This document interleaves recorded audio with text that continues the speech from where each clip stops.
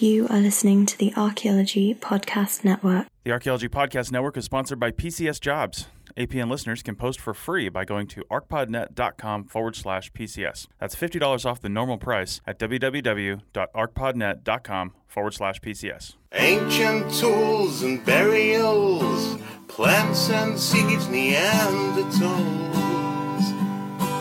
All these things we make no apology are the study of archaeology. But we don't do dinosaurs. No, we don't do... Welcome to the Archaeological Fantasies Podcast, episode 73. I'm your host, Sarah Head, with my co-host today, Jeb Card. And today we have special guest, Jens Notroff from Berlin, Germany, who works on the Göbekli Tepe project in Turkey. Today we're discussing a recently published academic paper titled Decoding Göbekli Tepe with Archaeoastronomy. What Does the Fox Say? By Martin B. Sweetman and Dimitrios Tsikritsis. We apologize in advance for any name mispronunciations. My guests and I discuss the validity of the findings in this report, what the controversies are surrounding the findings of this report, and what findings the Göbekli Tepe project has found in its decades-long excavation of the site. Get ready to think critically. You will see are a staple of archaeology. But we don't do dinosaurs. No, we don't do dinosaurs. No, we don't do dinosaurs. Hey everyone, and welcome to the Archaeological Fantasies Podcast. I am your host, Sarah Head, and I am joined today by my co-host, Jeb Card. How's it going, Jeb? I'm no longer mostly sick, and it's a nice day. And oh my God, it's been a storm of crazy archaeological crap this week. Seriously, and to help us navigate this storm, we actually have special guest with us today, Jens Notroff from the Göbekli Tepe project, who's going to help us suss through some of this asteroid comet stuff. Jeb, you want to give us a real quick breakdown of what the shitstorm is? Yeah, I mean, basically, a few days ago, I think it may have been last Friday, a paper broke from the journal, the peer-reviewed open source journal. And open source means you can download it, you can look at it. It is open source, but it is peer-reviewed. It's a peer-reviewed journal, Mediterranean Archaeology and Archaeometry.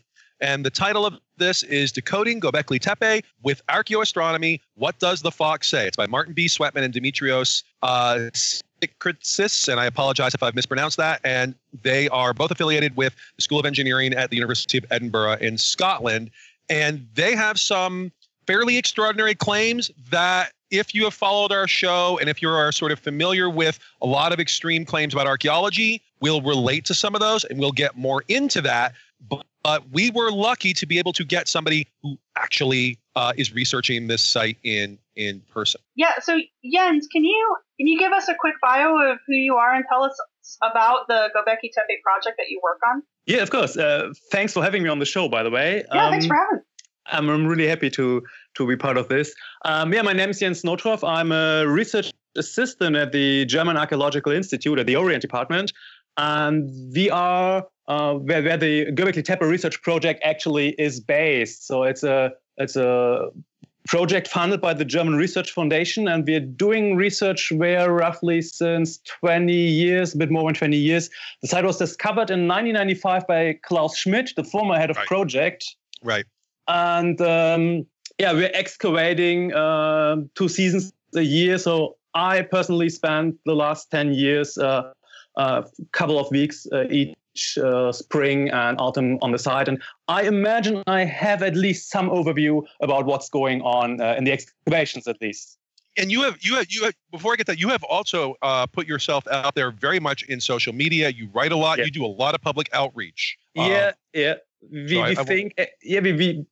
point is with a site like Göbekli Tepe, sooner or later you encounter a lot of, let's call it, strange theories, the whole ancient alien stuff and ancient super civilizations and so on.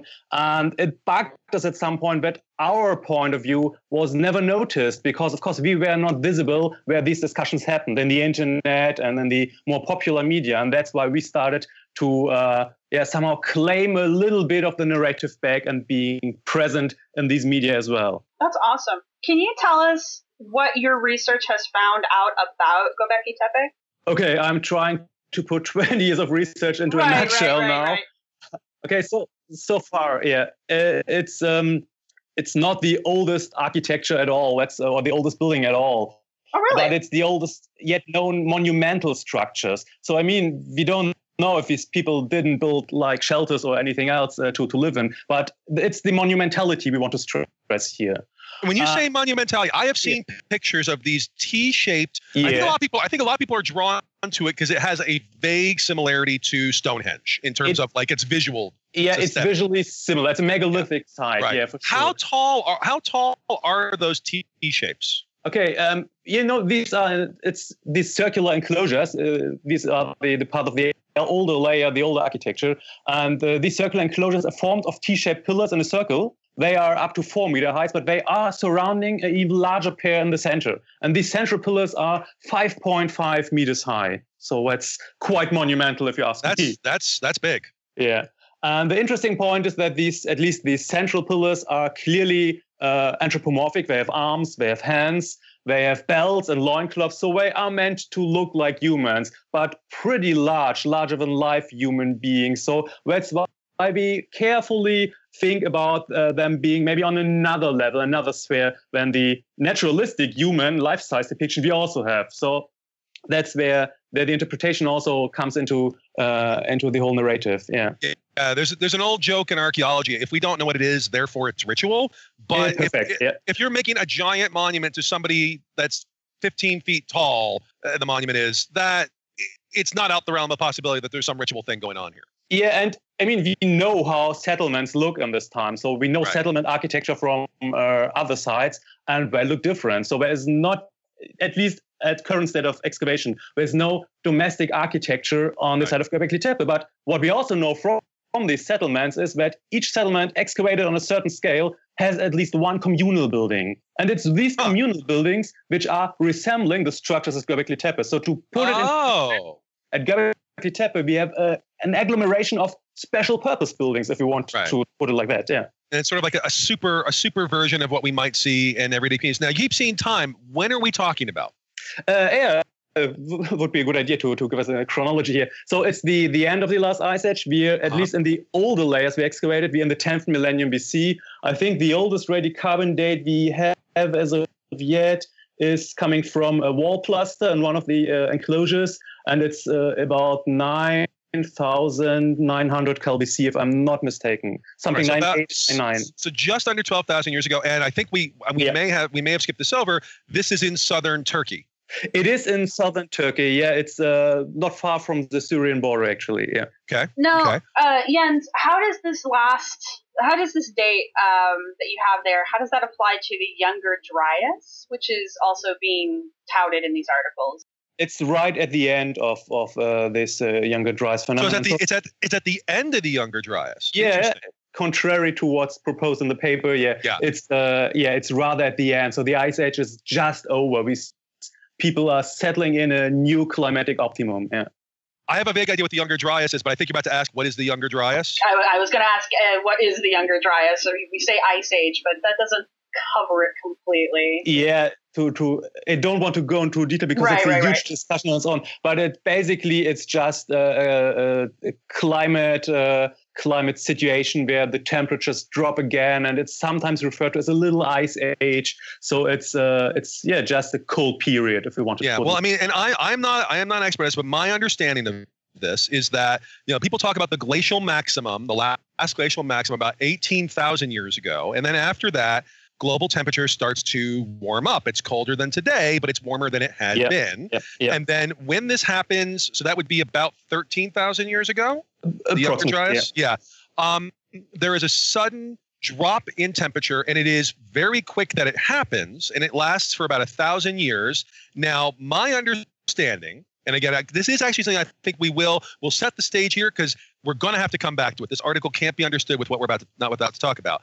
Yeah. My understanding is that the general belief, although there is some discussion of this, is that with the melting of glaciers in North America and a lot of fresh water basically coming out of what becomes the St. Lawrence River Valley, this modifies the salinity of the North Atlantic current, basically the Gulf Stream, and makes it change course this causes the climate fluctuation. Again, this is the general belief as my understanding, and feel free to correct me.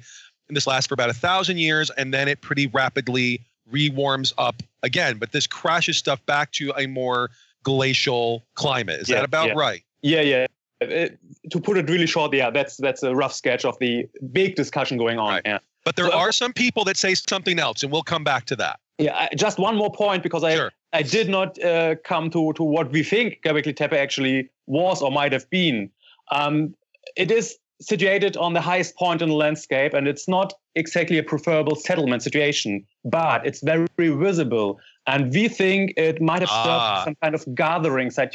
Mobile cultures or certain mobile groups need to meet at certain occasions to exchange information, marriage partners, and so on. And we know this from ethnology and ethnographic analogies, actually. So they establish certain places to meet. And we think Göbekli Tepe might have been one of such places, gathering places for the local groups roaming the area around Göbekli Tepe. That was actually something I both wanted to explain for audience, and actually a legitimate, question I had. My general understanding is that one of the reasons everybody's eyes popped is that this is not only the oldest monumental architecture in the world, but it is, and this is actually a question, because I looked this up and I got a couple of conflicting answers. It is generally believed to be before domestication of plants and animals in the Middle East, or right around the time it's happening. We're at the doorstep. So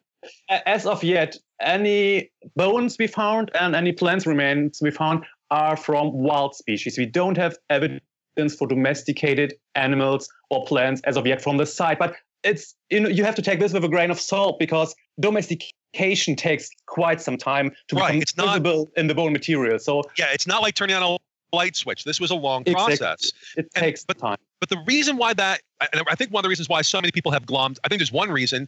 It's at a very specific time that a lot of people have an interest in. We'll get back to that. But the larger reason why is when you say monumental architecture, for a very long time, archaeologists and anthropologists would say, big monumental architecture must be associated with large farming communities, even though, as you point out, there are ethnographic counterexamples. But this thing being so early, and more or less, even if there's a tiny bit of agriculture, we're not talking about agricultural large societies. People were like, what the hell? Why is this here? And as we'll talk about, it may be not so surprising. I'm increasingly thinking of this place like I think of, say, Poverty Point in North America. And actually, there's the Maya side of Ceibal. This has also been recently suggested that it becomes a focal place for mobile groups. But that's why people put so much attention on it. Yeah, and I mean, 20 years ago, no one would have believed that hunter-gatherer societies or groups could show such stratification, which apparently might be necessary to create these large communal projects. That is why, I have some weak spot for fancy ideas, so I'm not going to say that's ridiculous, and we don't have to. We are not going to discuss new ideas. But at least we need to see the background and go into context and evidence. Exactly. Yeah. So we know what Göbekli Tepe is now. We were thinking it's a larger community site, maybe a temple. But the interesting thing Sanctuaries, temple. Yeah. Right, and the interesting thing about the site is that it was built at a time when we're currently believing that people were very hunter-gatherer still. They were still very nomadic, so they're moving around a lot. There's not a lot of permanent settlements, and there's no definitive evidence of agriculture and domestication yet. But as you were saying, it's a long process, so that may have been happening. We just don't see it yet.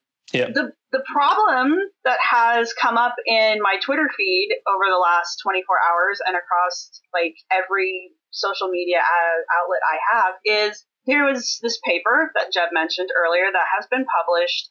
It's got a cute little name, but what they're claiming is that all of the work that the archaeologists have done in the past is incorrect, that Göbekli Tepe is actually an observatory, and that specifically there is a astronomical record on one of the pillars that records an asteroid impact. I think they call it a comet strike. I think they focus on strike, that. Yes, you're right. For some specific reasons, because they also warn about a future threat to the world. Yeah, we'll get, like Jeb likes to say, we'll get back to that one specifically. But this particular comet strike, they claim, ended the Younger Dryas, and we know that from some other evidence. Now, if you see the way that this is presented in the media, it is put out there in a very ambiguous way to the point where the authors of this paper are sometimes actually called archaeologists. They are not. They are engineers.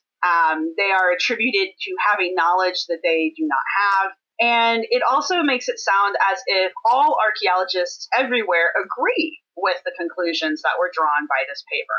Well, I do want to add an addendum to that. I don't want to think about it in the sense of knowledge they do or don't have. I want to look at that because if this was written by an archaeologist who had gone to all the perfect grad schools and all that, it would still have huge problems. And I would still say that they're being attributed with knowledge that they can't possibly or don't have, because some of the claims made are just out there.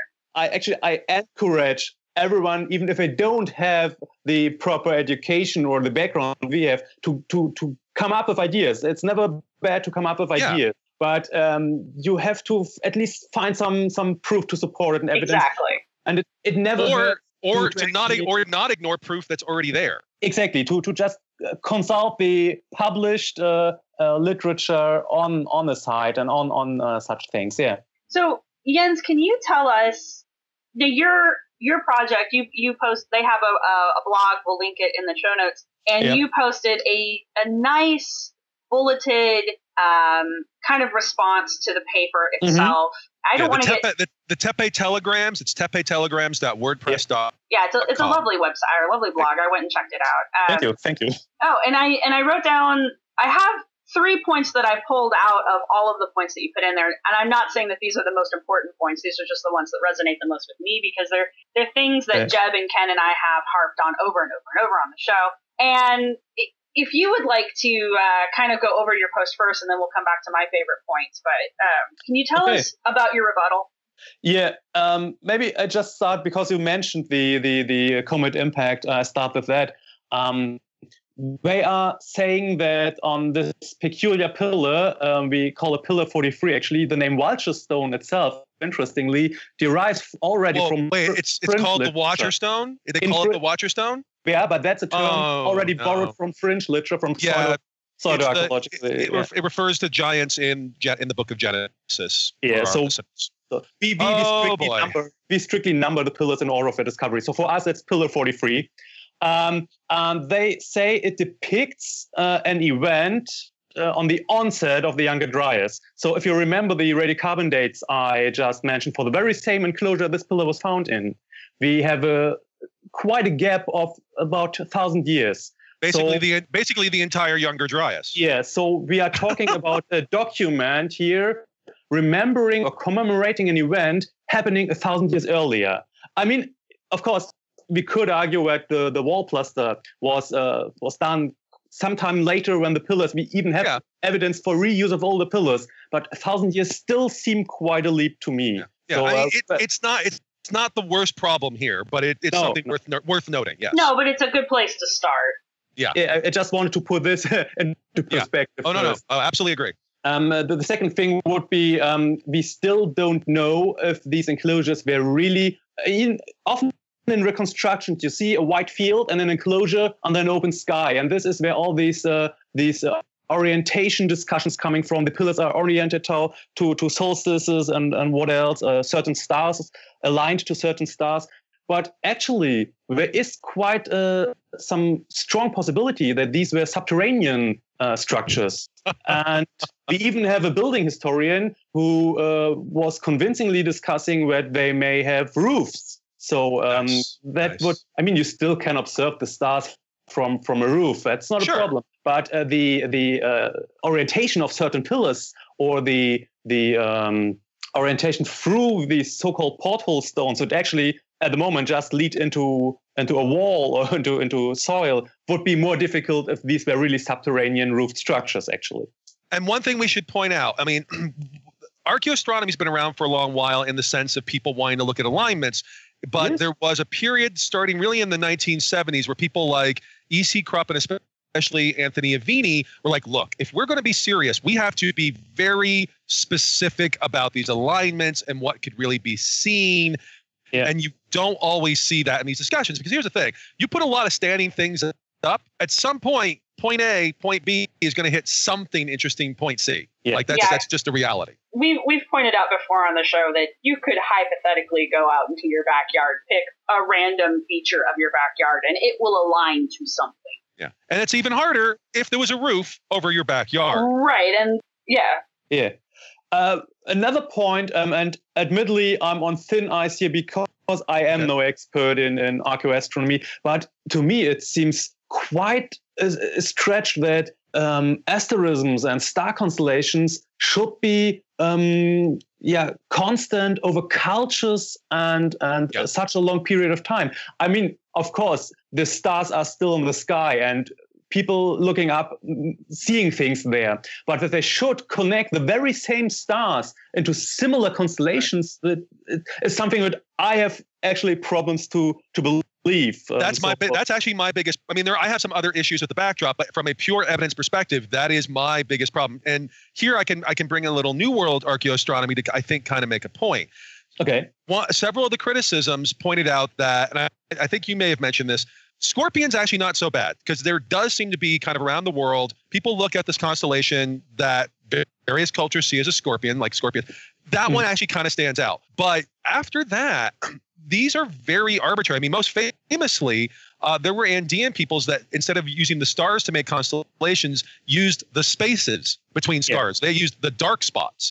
In Mesoamerica, amongst the Maya at least, Orion's belt, like the three stars, were actually the three hearthstones of creation on the back of a turtle, and they did not connect to all the rest of the stuff that's Orion. In North America, those three stars were involved potentially in the Mississippian Society with the eye and hand motif that involved the pathway to the Milky Way and the other world at various times of year.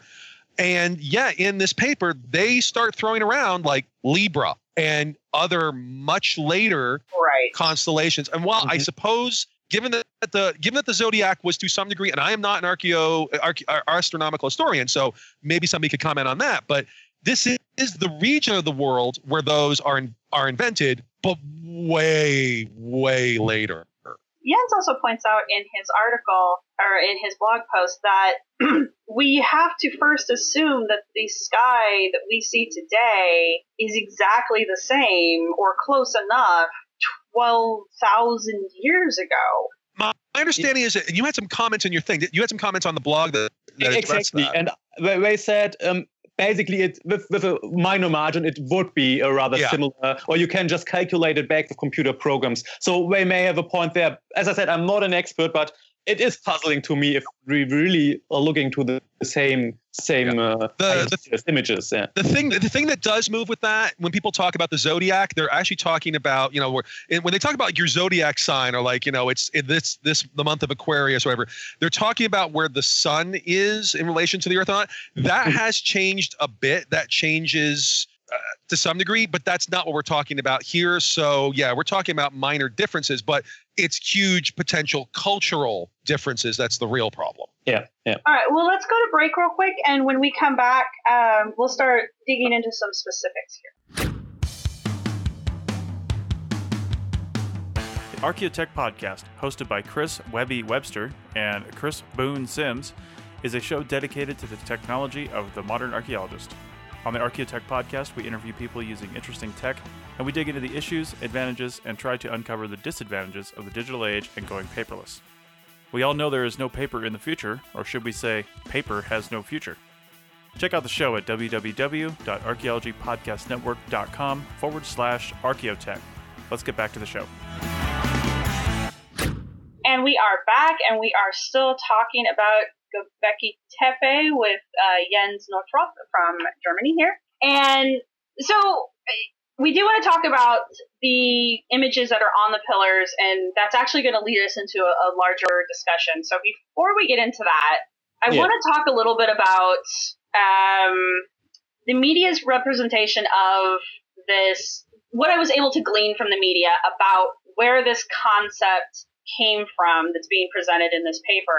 And it does trace directly back to Ignatius Donnelly but there's this interesting article that was linked in one of the media articles that I wrote, and that will be in the show notes. And there was an interview with Graham Hancock back in 2015.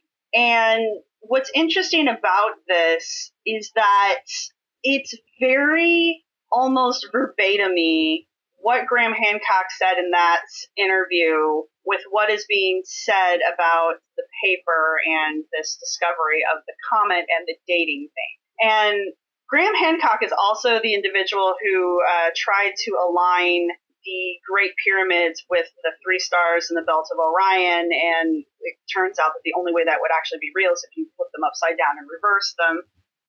Well, he's working with Robert Bauval. All right. So what this is part of a much larger tradition. You mentioned Ignatius Donnelly. Let's start right there.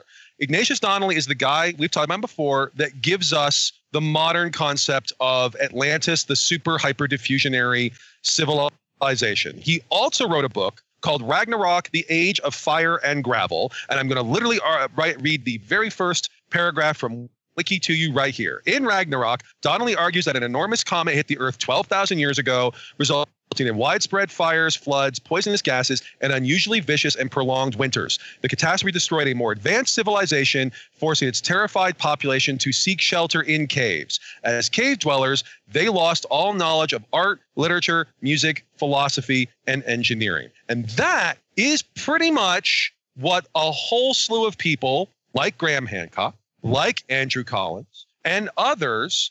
In fact, there's a fantastic article, I want to say it's in 2006, but I could be wrong about that, from a UCL, University College London, edited volume on consuming Egypt. And there are 2 authors in there that write a really cool article, and they are Lynn Picknett and Clive Prince. Now, they write about stargates, and they worked with other people they're the type of people and the people they work with who show up routinely on like Ancient Aliens and so forth. And they wrote a really cool article for this University College London thing, more or less describing the school of alternative Egyptology that had emerged on the Giza Plateau in really the 1990s, with Graham Hancock being the sort of chief standard bearer. And they all pretty much have this concept of a ancient lost civilization that is destroyed at the end of the Ice Age, pretty much like Atlantis. And it's spread out, and the memory of this catastrophe is found in various monumental structures around the world, and in various versions of this catastrophe may repeat soon, and we are being foolish to ignore these ancient signs from the lost wise past. And that's pretty much what we find in the article we're discussing. Well, I believe Graham Hancock gives us the date of 2030 as to when the next comet's supposed to come and kill us all. So we have a new end times date to look forward to.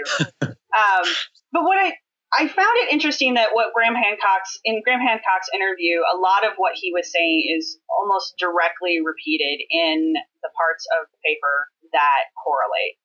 The whole thing with, first off, they're even at Göbekli Tepe. The date is almost identical. It's almost as if they started with the date and then incidentally found something that correlated with that. And the other thing, well, hang on. I want to slightly revise before you continue. I do want to slightly revise something I just said.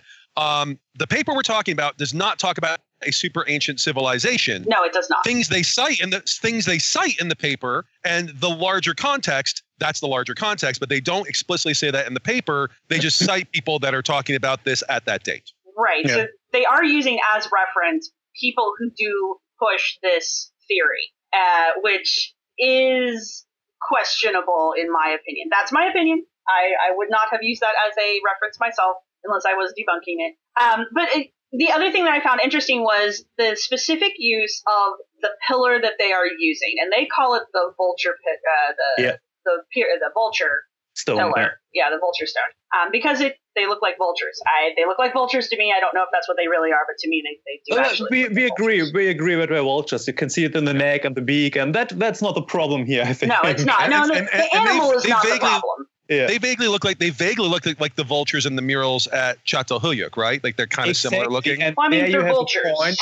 that's a tradition already, because we're talking about pre-pottery Neolithic iconography here. And this is something in a much, much larger context than only Göbekli Tepe's pillars, actually. These images appear on stone vessels, on placards, on shaft straighteners, on the pillars, on wall paintings. So we know... So, Jens, what you're saying, it sounds like, is that every single object they had was a warning about. I'm joking, but you're saying this iconography is found everywhere and not just here.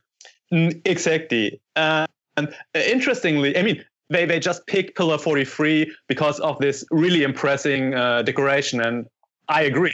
It's the coolest pillar we have around in this enclosure for sure. But it's not the only one. Well, it looks like they picked that one specifically because it's one that Graham Hancock has addressed himself. And that's where the correlations start to make me go, because they are directly picking from him, it looks like. Okay. Another problem actually is, but I mean, we have, in the meantime, we have more than 60 pillars, and a lot of them are richly decorated. The point is that even Pillar 43 has much more decorations than are discussed in the paper, because the other sides also bear reliefs and they are not at all mentioned. So it looks a little bit like cherry picking certain elements to just support an idea. Interestingly, we have, if we look closer into the iconography, we even have certain different foci in each enclosure. So each enclosure has another animal in the focus. So why it's birds, mostly vultures, in enclosure D. Enclosure C has a lot of birds, a lot of boars. There are snakes in another enclosure. So we are interpreting this as, and of course this is questionable as well, as some kind of a social component, maybe like totem animals or something. So different groups active in different enclosures. So you really have to look at the context, the whole context of an enclosure, and not just a couple of pictures on a single pillar. So that's a bit difficult in my opinion, actually. Or alternatively, maybe every single enclosure is a memory of a different horrifying massacre. So maybe the one is the snake uprising, and another one is when the slugs are But so that's interesting, Jens, that each room within the larger site has a specific animal that it seems to have more of in its representation. That's what you're saying? Yeah, even there's more to the peculiar iconography of Pillar 43. So the vulture and the headless man, this is actually, it's almost a topos in pre-pottery Neolithic iconography. We have in Çatalhöyük, for example, also depictions of vultures and headless people. We have at Göbekli, we have sculptures of birds crouched on separated human heads. We have even separated sculpture heads in the filling of these enclosures. And this actually is interesting if you get an idea about Neolithic mortuary ritual in that time and area, where they have showed a certain concern for the disarticulation of bodies. So you know the famous Jericho skulls, for example, which were retrieved and replastered and exhibited. So I think there's some much more complex narrative going on here. These are not just symbols substitutional for events or ideas. This is a whole narrative, actually. For our listeners, there are several sites, with the ones from Jericho being the most famous, where these heads that we believe are probably relatives or ancestors of the people who did this were made to look more lifelike. They had clay and plaster put on them. They would have shell or a stone and other materials to make the eyes look alive, and other elements. They were in essence, I don't want to call it taxidermy, but I mean they were reconstructing the dead. Yeah, you are saying that there are human skulls that have had this material applied to them to give them a more lifelike appearance. Yes. And this is where the depictions become even more interesting, because this combination of vultures and dead bodies is quite interesting if you think about the excarnation process behind these rituals. I mean, you need an excarnated skull to replaster it. And even today in certain areas in Asia, there is this, it's called sky burial, where vultures are actively helping in deflesh the bodies. And this was put forward as interpretation for these depictions in Çatalhöyük, for example, but also at Göbekli Tepe, that maybe necrophagous animals somehow played a role in the excarnation of the bodies. And while we don't have proof at Göbekli as of yet, we didn't find much human bones. But what we did find is a lot of bird bones from corvids, and also vultures. So in particular, necrophagous birds all around the site. So I'm not saying it's the smoking gun evidence, but something was going on. That's interesting. That's interesting. Attracting these birds. Yeah. Huh? But this is good though, because what Jens is providing us with is evidence that allows us to make a guess, a hypothesis about the use of that space. What we're being provided. It's all published evidence, by the way. Yeah, and you do mention that in your rebuttal that this type of published evidence was ignored somehow by the authors of the paper that we've been discussing, where they assign a new purpose to this space without any actual evidence to back that new assignment up. Yeah. Do you want to talk about that some? Well, I mean, I know that there is plenty of academic literature out there, so it's really impossible to get everything. You can't read everything. But I think if you're looking into a peculiar question, it would at least a simple Google search actually would lead to our full publication list on the blog. So they cite Schmidt a couple of times. Yeah, but older stuff as far as I remember. Older stuff, yeah. There's 2001 preliminary report, 2003, and it looks like it's basically your field, like what we call an Informe in Latin America, the 2003 field reports. Yeah. So not final analysis. For our listeners, if you don't know, we always write up when we do something, we always write up an initial field report. What did we dig? What did we specifically find? Pictures, all of that, as just like an initial record. But what we really end up working with is, and then we publish an analysis to answer specific questions. And that's not what that is. And then the last one is 2010, Göbekli Tepe, the Stone Age sanctuaries. This looks to be a new results of ongoing excavations with a special focus on sculptures and high reliefs. And that's in Documenta Prehistorica. Yeah. It's I think it was some kind of conference. Yeah. So they didn't. So it sounds like they're not. Sorry, go ahead. Well, I was going to say another one in the same thing. So I'm not an archaeoastronomer, but I do have at least a little background in that. And I found it interesting that they did not cite a lot of archaeoastronomy. I mean, they cited a little. They certainly didn't cite any history of, as far as I can tell, history of the zodiacal asterisms and constellations. Other than there's one that points to a hyperdiffusion. A Paleolithic planetarium underground, the Cave of Lascaux, which is on migration and diffusion, which if you go there, a lot of the stuff there is the kind of stuff we cover on this show. It's not an academic journal, as far as I could tell. I could be wrong about that. And yeah, it's not exactly like if I wanted to do this, I would want to have all the possible evidences of continuity until you do have a historical record that talks about these constellations. You've already given us more continuity to sites like Çatalhöyük later than I believe is in the paper. And there's certainly no history of these asterisms that would even hint at it going back to the Ice Age and what we're seeing here. And again, maybe I missed that somewhere, but I don't think so. I think so neither, yeah.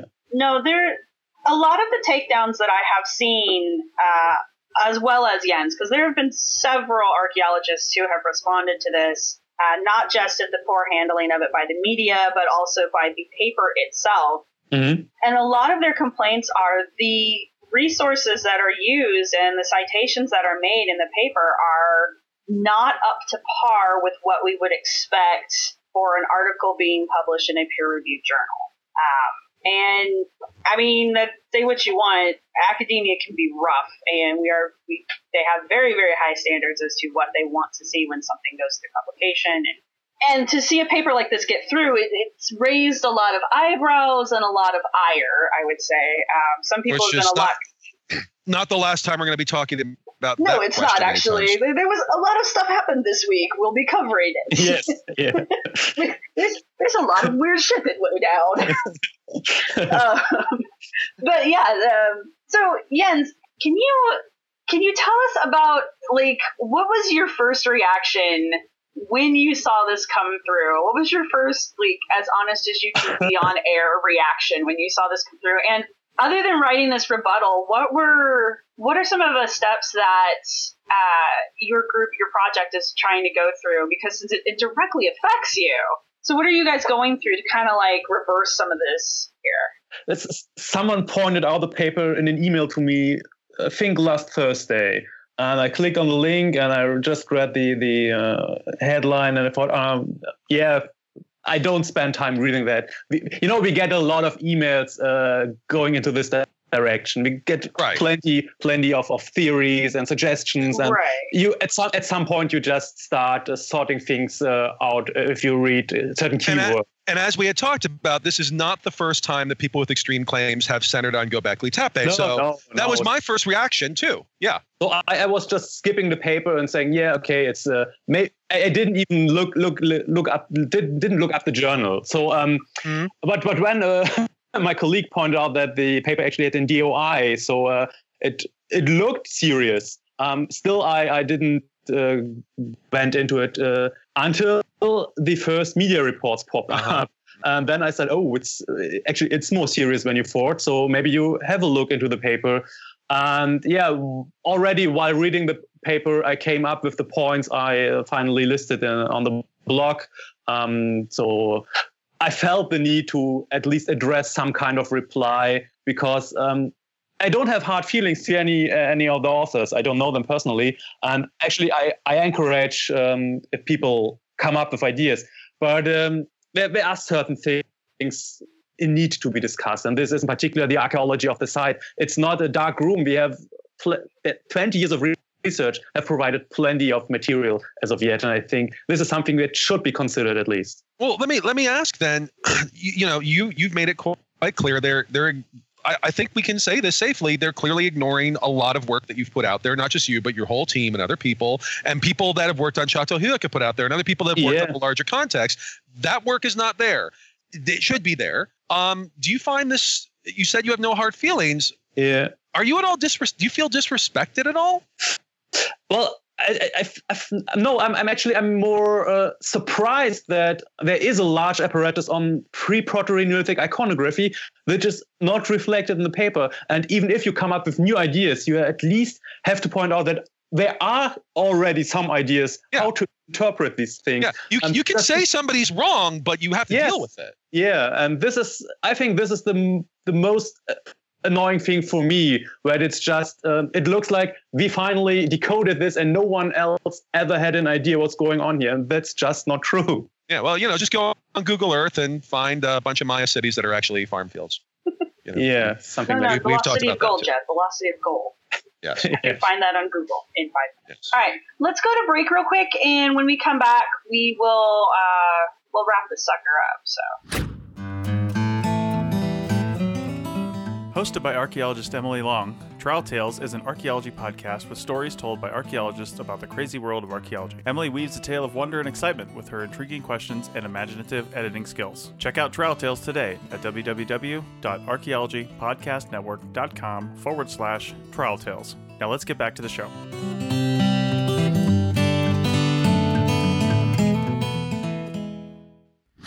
And we are back, and so as just pointed out, we've kind of covered this. There's not a lot to this, but there is, because it's gotten blown way gotten blown up quite a bit on the media, and it's getting a lot of credit where personally I don't think it deserves that kind of credit. I don't know what your guys' opinions are. I'm about to say a thing that might surprise our audience very slightly. I actually don't entirely blame reporters for this one. Oh, I don't either. Because well, I sometimes have bad-mouthed reporting on the show, but it's in a peer-reviewed journal. Exactly. And like this one, we're going to be talking about some other things soon. This one immediately leapt out to us because we know the background of people that are trying to argue for some vague form of a super civilization or an Atlantis or something about 11,000 years ago. This is a very familiar claim to us. It goes back to Donnelly. If you're an expert in crazy bullshit like we have all become, this is very familiar. So immediately tripped our wires. But none of that's in the paper other than you have to know the citation. So this is not obvious necessarily as something that would be in the realm of, say, the Watchers that got mentioned. This is not something that would immediately jump out. So it's a peer-reviewed journal. It's something that to a layperson or even a somewhat educated person that's doing science reporting, doesn't know a lot about archaeology, this is not like, oh, and reptile people are ruling the world. Like, it doesn't jump out at you like that. So I can see why, once it got through the peer-reviewed journal, I'd be very curious who reviewed it. I could see why it got covered. So that is something I think we should say. Reviewer number 3 was definitely asleep at that point. I don't want to comment on that. No, it's a meme joke. Reviewer number 3. Yeah. No, I think the word we're looking for here is this article is very dog whistly. Because like Jeb was saying, it doesn't out and out come out and say certain things, but it's there if you know what you're looking at. And the one part we didn't really discuss much. So we talked about like Graham Hancock and Andrew, but there are some archaeologists, not most. The vast majority of people who have looked at this do not support this, but who tie this into this idea that there was a cometary. I mean, this is what they're talking about: a cometary strike in the Eastern North America, and they point to some specific geological elements, and they talk about, was it nano diamonds and other things? Diamonds, yeah, there are some people that support that. I actually went to one of the presentations on this at the SAA, and I remember the room being absolutely packed, like to the point where they probably should have called the fire marshal. So archaeologists were presenting this, and they were very interested in it. The crowd was huge. At the same time, there were lots and lots of skepticism, and that skepticism has largely grown. There was an article a few years ago that was pretty much like, yeah, we don't find any evidence of this. But this is also something you see in the press from time to time, like, oh, this killed off all the mammoths, or, oh, this killed the Clovis people, instead of, Clovis being a projectile point that then changes into another projectile. It makes a good story. So yeah. One thing I will give the media in this, and I highlighted it a few times in the notes that I'll be sharing with you guys. The 2 articles that I read, both of them said at the end, one of them brought up the nano diamonds and was like, but this has largely been debunked. That was their words, not ours. And then the other article said, you mean one of the news stories, not the research article we're talking about. Right. One of the news articles that was on the internet brought up the nano diamonds and then immediately said that the nano diamond idea had been largely debunked. That's gotten a lot of press, so I'm not surprised by that. Yeah, and another one of the articles that I read specifically ended their article with, this is a great story, but it's still mostly speculation. So even though these were multi-paragraph articles that were written favorably towards the article that we are discussing, their conclusions, they did go out of their way to put a skeptical statement in the article itself. There was a skeptical note, yeah. Yeah, there was a skeptical nod, but they didn't break it down, not like we're doing. And I don't know, I guess I don't expect them to do that, but it would be nice if they would. Well, no, and I think that's why we're in this business. I mean, I saw Sharon Hill put on Facebook a few days ago a good, solid article about science communication. And one of the things that stood out, they talked about how very frustrated scientists can be with the media and why this is a real problem, and that journalists actually have to sort of learn how to speak scientist. But one of the things that stuck out at me was a paragraph that talked about, and increasingly scientists are realizing they kind of have to cut out the middleman and do some of this themselves. Yeah, we do. Which is what we're doing. Just today, I read about I wish some course like this was offered when I was in university, but the university I studied on just offered today a course on science communication specifically for archaeologists. Oh, so awesome. Nice. Stuff is there, so we're doing it. So we're looking into a bright future. Yeah, no, and that's great. That's exactly what we need. We need to, those of us who are out of school need to learn how to use social media and learn how to use the media to our advantage. And those of us who are still in school need to be educated on ways to successfully do that. So in the future, we don't have to rely on secondhand reporting on something where, like with Jens's project, where they're running a blog to tell you what they're doing so that you can follow it firsthand and you don't have to worry about getting secondhand information. And I will say, as somebody who's looked at quite a bit at the history of archaeology recently, you will see it actually used to be more common in the past for archaeologists to get in media. I think they had more access, and two, they seem to be more willing. So like Sir Leonard Woolley would write popular books about archaeology and do BBC interviews, and Mortimer Wheeler kept winning awards because he had amazing facial hair. He kept winning awards for top entertainer or top television personality in the 1950s, and he would very charismatically present on this stuff. And that has, for multiple reasons, come to an end. And it's not just archaeologists not wanting to reach out. It's also a change in the media ecology, where once you would go get a scientist of any kind, in starting in the 1990s especially, there was increasingly, well, let's just get somebody who's good on TV and they can just present it rather than get a specialist. There are multiple reasons for this, and that's a bigger topic than this discussion. Right. But now that you don't need to go land a TV contract, now that you don't need to do this, you can instead do what we're doing and what Jens is doing with the Tepe telegrams, get that stuff out there ourselves. That has to happen. Yeah. So on that note, Jens, you guys are going back out. You're still working at Göbekli Tepe. So what are your plans in the future for that site? Actually, the team is right now preparing to continue field work, but at the moment there are shelters constructed over the excavation areas just for protection reasons. You know, all the stuff was covered the last 12,000 years.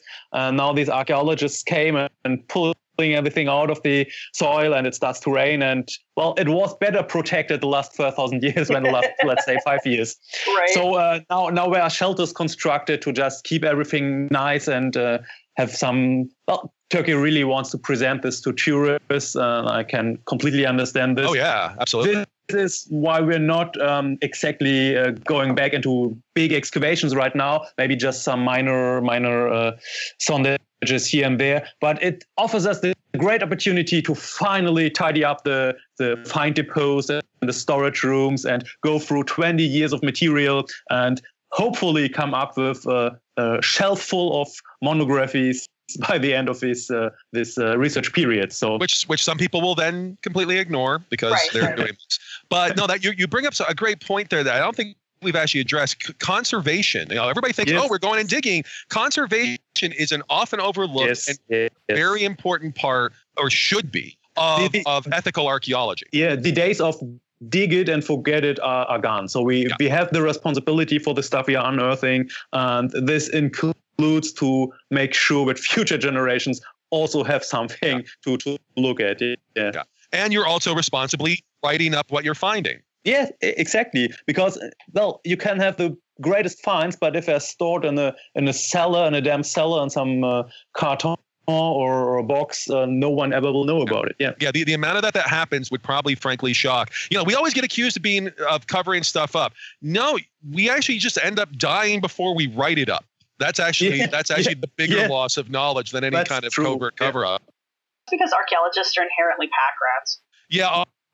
I am not even going to get into that. We've got a lot of skeletons in the closet, literally. So. Yes, absolutely, literally. I wanted to ask a question. This is sort of not random, but not in our ethical blah blah. You mentioned 2 seasons a year. Is that just because of like the academic and professional calendar, or is that also weather based? It's also weather-based, so we once spent June and July there, but that's it's ridiculous. You only basically work from 4 to 10 in the morning because otherwise there's no chance to stand the heat. So spring and autumn, it's basically for climate reasons. Yeah. Man, that's dedication. Getting up at 4 in the morning to go dig.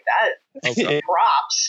Yeah. And so it's temperature more than rainfall. Like where I work in Latin America, you can work somewhat in the rainy season, but there are some fairly obvious problems with that. So even though it's cooler, you can't work in the rainy season. So that's our big thing for seasons. The rain starts in late October, early November. But now with the new roofs, we actually are independent from weather and heat. Yeah.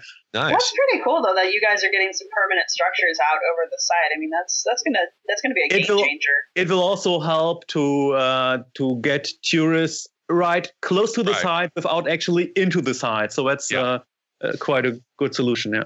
They did the same thing at the classic period village of Joia de Serem, which it's often been called the New World Pompeii because it was destroyed in the 7th century by localized volcanic eruption. And they have a very similar setup, and it's really cool. Well, and I know that there's out west, I want to say in Utah, but I'm not positive, there's the Dino Dig, which is a permanent giant permanent site. Well, I mean, it's not a permanent site, but it's got permanent buildings. So if someone wanted to get involved with your group, Jens, or they want to come out and they want to study Göbekli Tepe, how would they go about doing that? I mean, even if it's just someone who casually, like, maybe they do have one of these crazy ideas and they're like, hey, I want to go see the site for myself. How do they do that? Well, for one, you find our contact address on the blog, actually. Okay. And also, there are also links to our other academic profiles and so on. There are also directions how to visit Göbekli Tepe. Okay. Mm-hmm. So from where it shouldn't actually be hard to make your way to the site once it's reopened again for public visitors. And yeah, if you've got some not too crazy ideas, we always love to hear about what people think about our work. So read our blog, comment the blog posts. So we often, not always, but often we try to answer comments, serious comments to be honest. But yeah, get into touch. Excellent. How many, you mentioned tourism, again, out of curiosity, like what's the sort of tourist flow that you get when you're there? It changed. I think in 2011 or 2012, not coincidentally with the National Geographic story. I think. Yeah, they had a big cover story with the big T shape right on the front. I use that picture in my lectures. Yeah. Okay. So yeah, tourism suddenly increased. So we had a lot of English or European and let's say Western tourists, American tourists as well. But with the onset of the conflict in Syria, this dropped again. So while we had like 1,000 visitors a day, which is a problem on an active excavation site. Actually, yeah, that's huge. That's good. We now have basically just a couple of local visitors. Well, at the moment, the site is closed anyway, but when it was open 2 years ago, we basically had like 4 foreign visitors and a couple of local visitors. So yeah, tourism certainly is in a very dramatic situation right now due to the conflict. When I worked in San Andres in El Salvador, which is this one of the big sites, it's not the biggest, it's one of the biggest sites in El Salvador, but it's right next to the Pan American Highway and not terribly far from the capital, we would have tons of school kids come out, and that can get very complicated, because you're having an open dig site and then 300 people show up, and if you're getting 1,000, wow. Well, not at the same time, but over a day. But yeah. So I think the most we had were like 8 or 9 of these large coaches crawling up the dust hill. So yeah, it's demanding. That's pretty impressive. Do you have a full-time PR person at the site when you guys are active, or do you just kind of throw someone to the lions when the tour buses show up? Well, there are guards on the site, which are in the meantime also trained in some kind of tourism management. But of course, tourist groups, as soon as they spot an archaeologist. Oh my God, an archaeologist! Yeah. So how do you think that's how I improved my Spanish, because I kept telling the same damn story every day for like 6 months at Campana San Andres. Sounds familiar, actually. Yep. All right. Well, Jens, do you have any final thoughts about this article and the reality and the fantasy of Göbekli Tepe? Yeah. I mean, I did not do this to slap anyone in the face. So if people have ideas, I encourage people to come up with ideas, think about stuff. We're specialists, but sometimes we're maybe too much of a specialist and don't see the things left and right of the path we're following. So yeah, come up with ideas, but please at least consider the stuff we're writing as well. And if you get into touch, try to show respect for our work as well, as we are trying at least to listen to what you might have in mind. Yeah. I think that's a good sentiment there, actually. Show some respect for the stuff that has come before you, and we will listen to the stuff that you have to tell us. I like that. And I mean, we come up, all archaeologists come up with crazy ideas. Of course. That's our job. That's our job. And then we go, there's a piece of evidence that says no. All right, fine. Exactly. Consider the evidence. That's all I'm asking. Come up with ideas, but if you find evidence that's contradicting your idea, be fair enough and say, okay, maybe it's not such a good idea.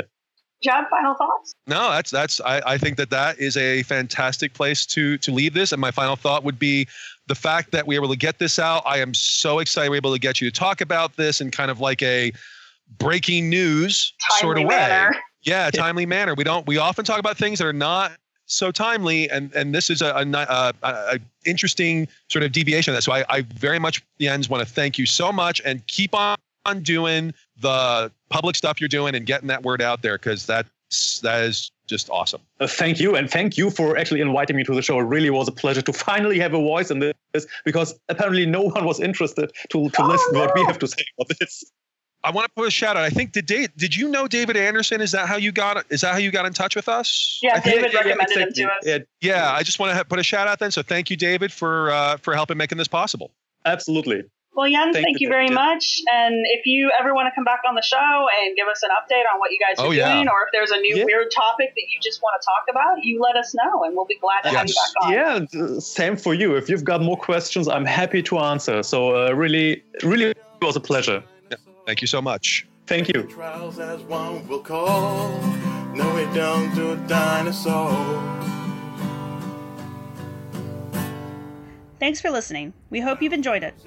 Our music was provided by Archaeosoup Productions. If you like what you've heard, please subscribe and rate us on iTunes or Stitcher, and share us wherever you use social media. You can contact us with your questions, comments, or angry email at archyfantasies@gmail.com. You can follow the podcast at www.archaeologypodcastnetwork.com/archyfantasies. You can follow the blog at www.archyfantasies.com and get updates on Tumblr and Twitter at archyfantasies. You can also look for us on Facebook. If you're looking for the show notes for this episode, go to the podcast website at www.archaeologypodcastnetwork.com/archyfantasies. Thanks again for listening. No, we don't do dinosaurs.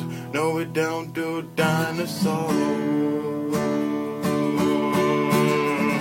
We don't do dinosaurs. This show is produced by Chris Webster and Tristan Boyle. This has been a presentation of the Archaeology Podcast Network. Visit us on the web for show notes and other podcasts at www.archaeologypodcastnetwork.com. Contact us at chris@archaeologypodcastnetwork.com.